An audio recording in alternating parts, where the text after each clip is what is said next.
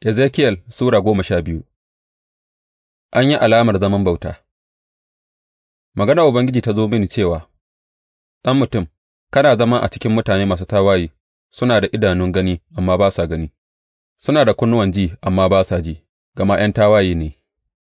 Saboda haka, ɗan mutum, ka tattara kayanka don zuwa zaman bauta, ka tashi da rana suna gani, ka ƙaura a inda kake zuwa wani wuri.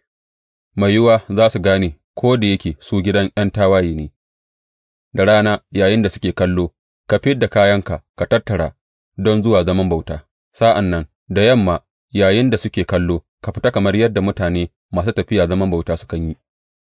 Yayinda suke kallo, ka huda katanga ka fitar da kayanka daga ciki, ka sa su a kafaɗarka yayinda suke kallo, ka kuma fitar da su da dare. Ka rufe fuskarka don kada ka ga ƙasar, gama na mai da kai alama ga gidan Isra'ila. Sai ne kamar yadda aka umarce ni, da rana na fitar da kayana na tattara don zuwa zaman bauta, sa'an nan da yamma na huda katanga da hannuwana, na kwashe kayana da dare, na ɗauke su a kafaɗuna yayinda suke kallo. Da safe maganar Ubangiji ta zo mini cewa, Ɗan mutum, gidan ’yan tawayen nan na Isra'ila ba su tambaye ka, Me kake yi ba? Ka ce musu, Ga abin da Ubangiji Mai Iko Duka yana cewa, Wannan abin da Allah ya yi magana a kai ya shafi sarki a Urushalima da kuma dukan gidan Isra'ila waɗanda suke a can. Ka ce musu, Ni alama ne a gare ku, kamar yadda na yi haka, haka za a yi da su, za a kai su zaman bauta kamar kamammu. Sarkin da yake a cikinsu zai ɗauki kayansa ya saɓa a kafaɗarsa da dare ya tafi, za a huda masa rami a katanga ya fita, zai rufe fuskarsa don kada ya ga ƙasar, zan shimfiɗa masa ragata, za a kuwa kama shi da tarkona, zan kawo shi Babiloniya, ƙasar Kaldiyawa, amma ba zai ganta ba, a can kuwa zai mutu.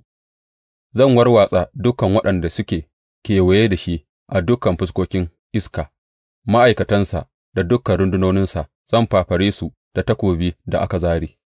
Za su san cewa ni ne Ubangiji sa'ad da na watsar da su a cikin al'ummai na kuma warwatsa su cikin ƙasashe, amma zan bar kaɗan daga cikinsu su tsere wa takobi, yunwa da annoba, saboda a cikin al'umman da suka tafi su furta dukan ayyukansu masu banƙyama, sa'an nan za su san cewa ni ne Ubangiji.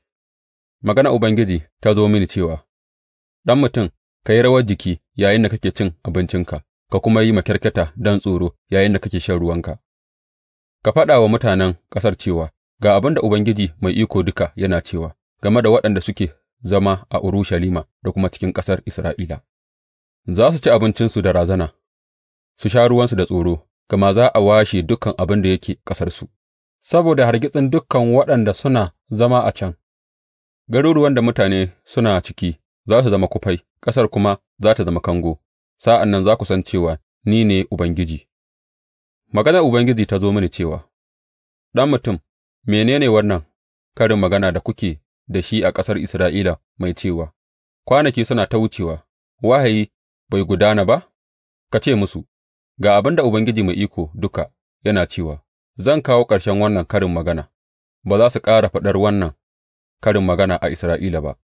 Ka ce musu, Kwanaki sun gabato da za a tabbatar da kowane wahayi, gama ba za a ƙara ganin wahayin ƙarya ko a yi duba na daɗin baki a cikin mutanen Isra'ila ba, amma ni Ubangiji zan yi magana abin da na nufa, za tă kuwa tabbata ba tare da jinkiri ba, gama cikin kwanakinku, kai gidan ’yan tawaye, zan cika duk abin da na faɗa, in ji Ubangiji Mai Iko Duka.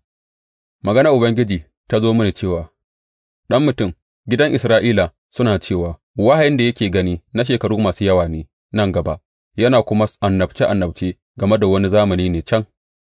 Saboda haka, ka ce musu, Ga abin da Ubangiji Mai Iko Duka yake cewa, Ba wata maganata da za tă ƙara yin jinkiri, duk abin da na faɗa zai cika, in ji Ubangiji Mai Iko Duka.